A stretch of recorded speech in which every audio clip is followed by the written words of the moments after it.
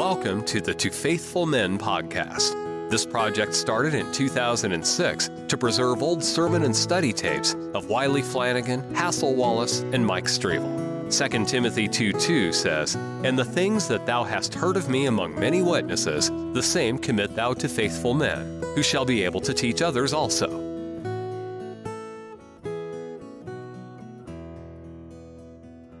Daniel chapter 10. In the 3rd year of Cyrus, king of Persia, a thing was revealed unto Daniel, whose name was called Belteshazzar. And the thing was true, but the time appointed was long. And he understood the thing, and had understanding of the vision. Now, that introduces the time of this vision, in the 3rd year of Cyrus. Now, apparently, Daniel was not employed in the royal service of the Persian at this time. According to the first chapter, Daniel continued on to the 1st year of Cyrus. Now this is the 3rd year of Cyrus. Well, in the 1st year of Cyrus, that's when Cyrus said that God, the God of heaven, Israel's God, had commanded him to build a house, you see, for the Jews. And that's when he gave the order for the Jews to return. But they didn't many go. They really didn't have hardly enough to build a temple and make all of the necessary improvements. Well, they got down there in Babylon, and Nebuchadnezzar and those fellows was good to those Jews, and they got to dealing and wheeling, and they made money off of them Babylonians.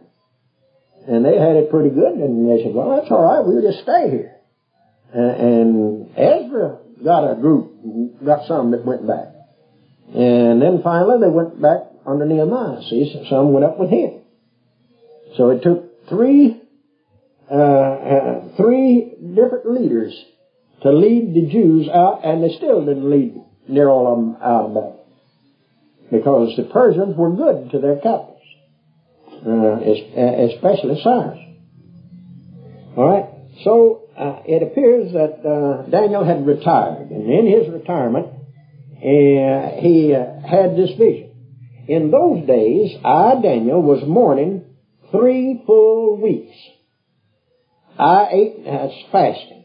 I ate no pleasant bread, neither came flesh nor wine in my mouth, neither did I anoint myself at all, till 3 whole weeks were fulfilled. Now, if man's got anything to say against Daniel, he can say it because he didn't take a bath.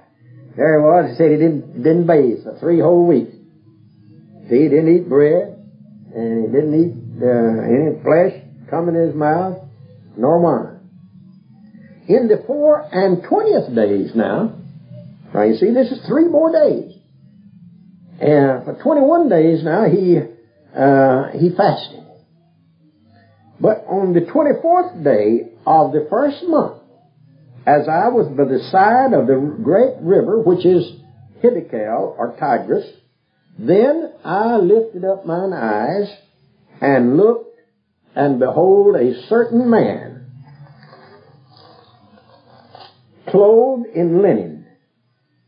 And now he's going to proceed to make 7 statements about this certain man. And I believe this certain man, to begin with, is the Lord Jesus, as a theophany. But now notice how he's described. First, his loins were girded with fine gold. Second, his body also was like the beryl. His face as the appearance of lightning. His eyes lamps of fire. His arms and his feet like in color to polished brass.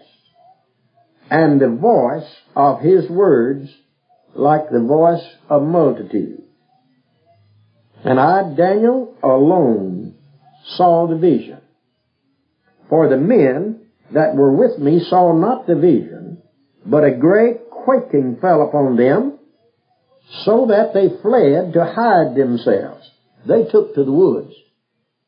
And brother, when a lot of this is fulfilled, there's going to be people taken to the woods. You know, Jesus warned that day not to be overtake you, you know, and let us not be ashamed at His appearing. Even after this is over and the Lord returns, well, there's going to be people shamed at His appearing. And they're going to be scared. A lot of them will be frightened. Therefore I was left alone and saw this great vision. And there remained no strength in me, for my comeliness was turned in me into corruption, and I retained no strength. Now all of those elements there is to show His humility, show His nothingness, His unworthiness to behold such a vision. You see, now that's the same, Jesus is seen now before He was ever born.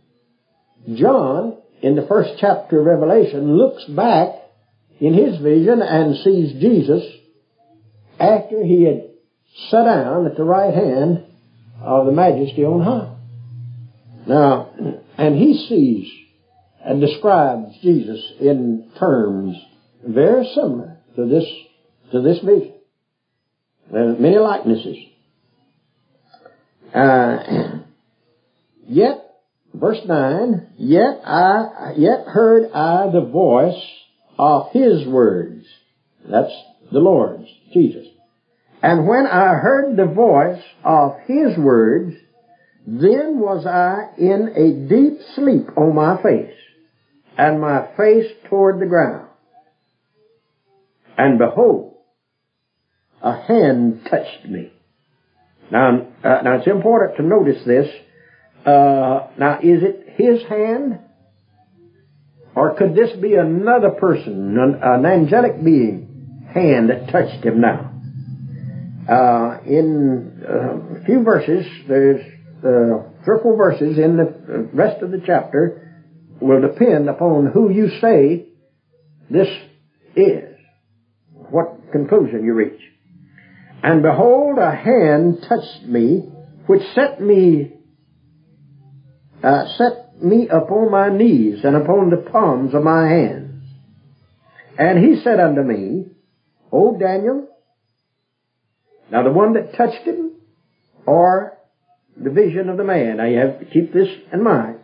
And He said unto me, O Daniel, a man greatly beloved, understand the words that I speak unto thee, and stand upright, for unto thee am I now sent. And when he had spoken this word unto me, I stood trembling. Now, in verse 6, the voice of the words of Christ was as the voice of a multitude. Now, in verse 10, a hand touched it. Doesn't say His hand, but it says a hand. It may be His hand, but it says a hand touched me. And He said unto me, the one that touched him, I think, O Daniel, a man greatly beloved, understand the words that I speak unto thee, and stand upright, for unto thee am I now sent. And when he had spoken this word unto me, I stood trembling. All right, you might, now there's a good preaching verse there about a man greatly beloved. Talking about Daniel, in other words, it's a summary. Why was he beloved of God? According to the book of Daniel, in the first place, he was a man of loyalty. Only a young man, without apparently his parental guidance of his father and mother. He was taken captive along with 3 other boys, young, but stood true to his training, to his teaching, to his raising. And he came out of a nation that wasn't doing a thing in the world but worshiping idols. Yet Josiah, under whose reign possibly Daniel was born, but he was just an infant. Josiah was the last king of Judah that even thought about God. He destroyed the idols, you know. Josiah did. He wherever they were, he went gunning for them. All right. So Daniel was faithful to him. All right. In his youth, you know. And then when you hear evangelicals today preach, and most of these that get on the bandwagon, they like to tell what they were and what they had been, take their previous life, and they capitalize on their sins, their dope habit, or their manner of living, before they became a child of God, see, and started preaching. And that is as much a drawing crowd for people to hear them relate that as it is to tell the story, the gospel story, you see. All right. Well, now Daniel would have been deprived of being a man like that. He wouldn't have fit in that class. From a youth, he's like Timothy. From a youth up, he had known the Holy Scriptures. See, he was very. He had no big story to tell that was sensational. He didn't capitalize on that. But he was faithful. He was humble. See. When he interpreted the dream, when God gave him the dream, he said, he gave all the credit to God. He said, I don't know. Give me time. Yeah, he promised him he would, but he didn't know the answer. But he believed God, see. And when Nebuchadnezzar said, well, here, take this. I'll give you I'll put a gold chain about your neck, you know, and I'll give you all the scarlet robe and give you a place of honor. Why, he told old Belshazzar, he said, you take that and relish in it, because, brother, tonight you're in. See? He didn't care about it. He says, keep it. And then up here in verse 8, where he said, he was nothing but corruption in the sight of God. See, so it shows his humbleness. Then he was faithful. He was faithful to Nebuchadnezzar. He was faithful to Darius and Belshazzar. When Nebuchadnezzar asked him, he said, "Give me the meaning." Well, when he found out what the meaning of those dreams were, if Nebuchadnezzar wanted to, he said, "Now, what are you going to tell me? I'm going to eat straw? You going to step there and tell me that somebody's going to take my kingdom away from me?" Man, he could just with one statement have his head taken off. See, but he was faithful. He was faithful to Nebuchadnezzar because he asked him what he wanted. He was faithful at the danger of losing his head. And then, at the same time, he was faithful to God. He purposed not to take any of the wine and the meat that had been offered to sacrificial animals and so on, see. And then the book of Daniel reveals that he was a man of prayer. You know, how he prayed in the beginning of this chapter. Well, he prayed for 21 days. And then he continued 3 days more. And then he sees this vision, and in a few minutes, you'll come, you see the end. But now he says, "Then said he unto me, Fear not, Daniel, for from the first day that thou didst set thine heart to understand, and to chasten thyself before thy God, thy words were heard, and I am come for thy words. But the prince of the kingdom of Persia withstood me 21 days. See, that was the 21 days he had prayed, but he didn't get no answer. He continued to fast. But lo, Michael, one of the chief princes, came to help me, and I remained there with the kings of Persia." Now that's the reason why I believe this verse, from what this one that touched him, and the one that told him, he said, now your prayer was heard, The very first day. Well, he kept on praying for 21 days. Yet God answered him the first day and sent this angelic being to give Daniel the answer, to let him know that he'd heard. But he run into some more angels. The wicked angels. The angels of Persia. And they withstood him. Now, if you say that this same image up in verses 6, verse 5 and 6, which is a description of Jesus, and I believe it is. All right, then if you keep Jesus being the same actor all the way to verse 13, then you've got Jesus handicapped by an evil angel. Hindered. And there are people that say that the will of God can be hindered, can be thwarted, can be set aside. That's preached today. Well, I don't believe, now God's purposes.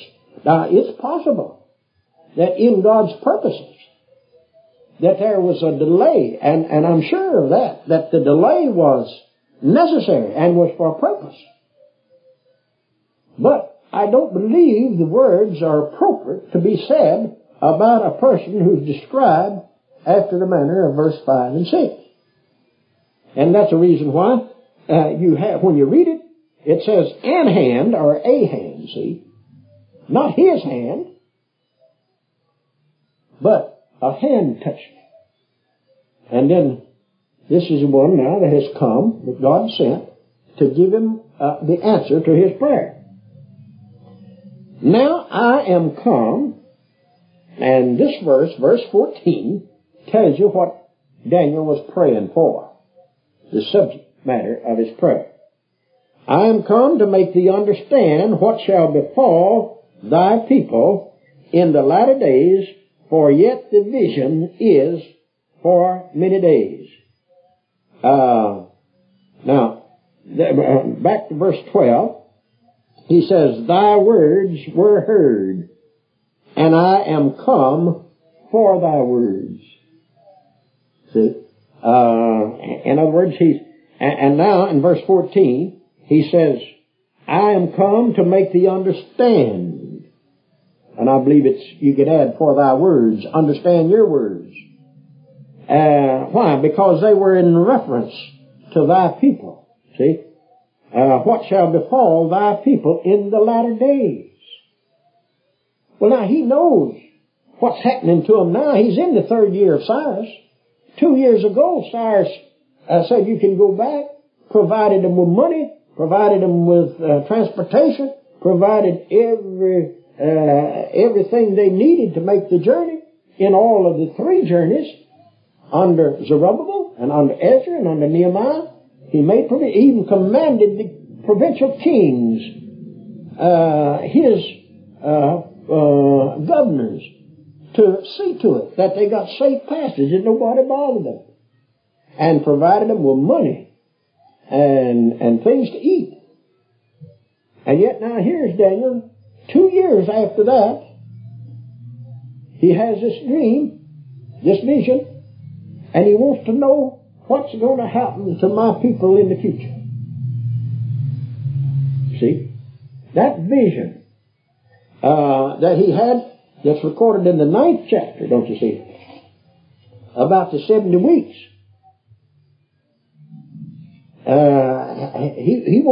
I think he wants to know something more about that detail. I think that's what he's praying about. I think that's what he's asking God about. All right, verse 15. And when he had spoken such words unto me, I set my face toward the ground, and I became dumb.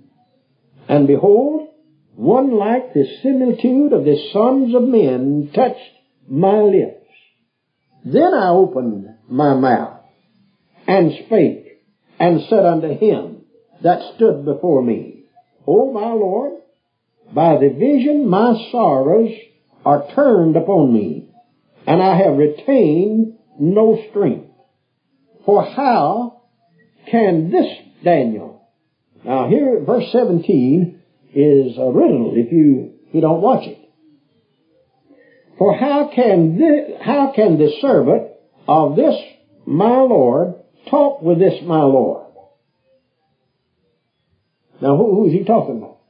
Here's what he's saying. For how can this servant, talking about himself, how can this servant of this my Lord talk with this my Lord? How can I, a servant, your servant, talk to the Lord? See? One that's so much greater than he is. As for me, straightway there remain no... Verse 18.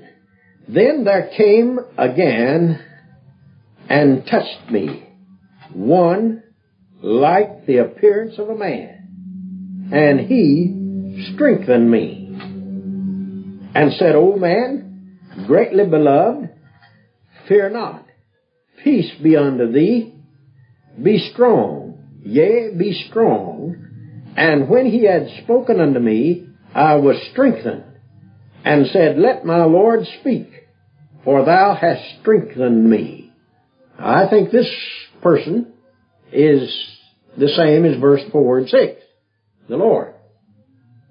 Then said he, Knowest thou therefore wherefore I come unto thee? And how will I return to fight with the prince of Persia? And when I am gone forth, lo, the prince of Greece shall come.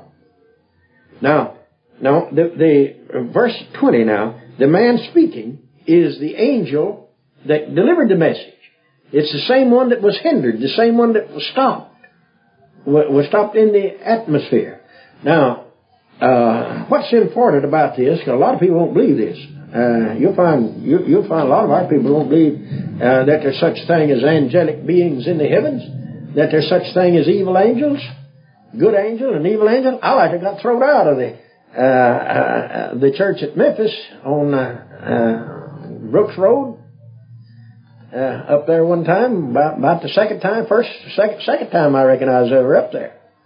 We're sitting back there in the back, there's eating lunch hour, and there's 4 or 5 of us there, and one of the men up there that he was pretty conspicuous in things that didn't go exactly his way, I think. But anyway, he asked me a question about angels, and I proceeded to tell what I thought about evil angels. I had quoted.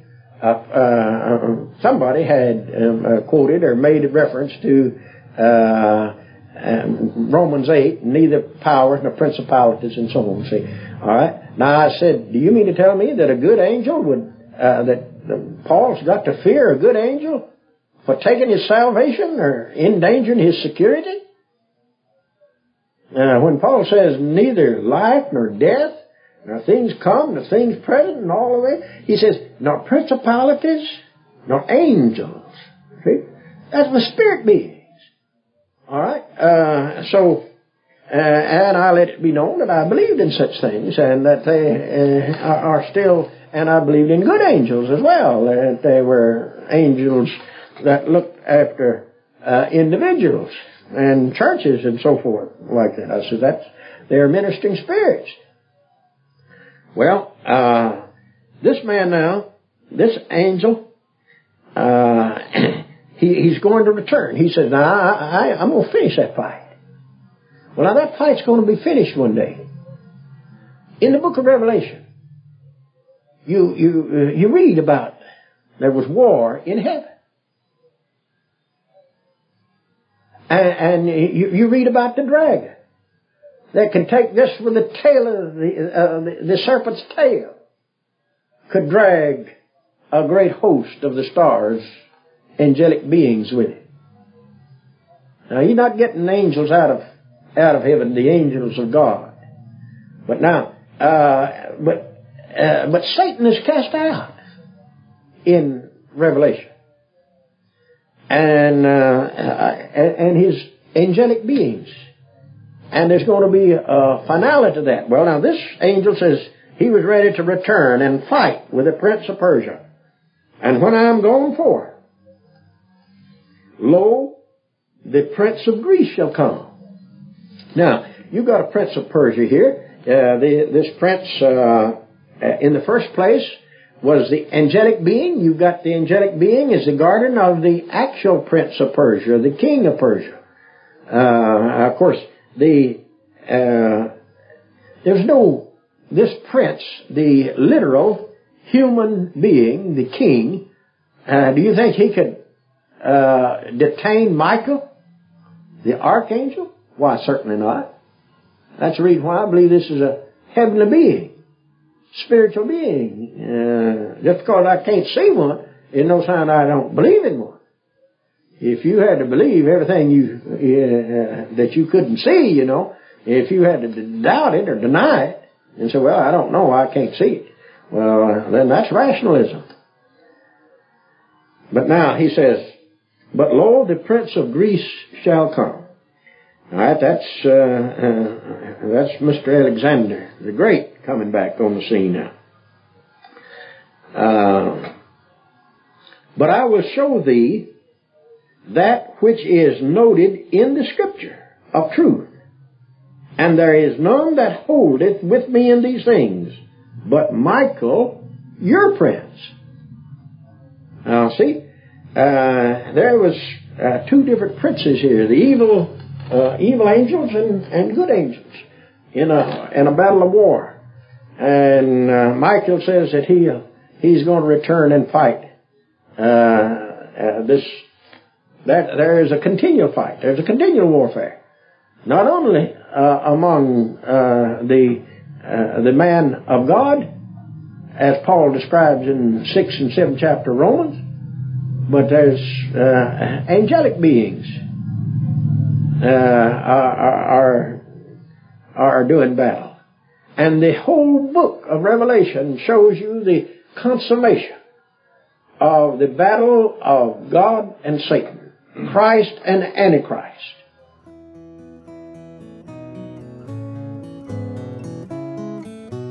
Thank you for listening. Don't forget to subscribe and share with a friend. Be steadfast, unmovable, always abounding in the work of the Lord. For as much as ye know that your labor is not in vain in the Lord.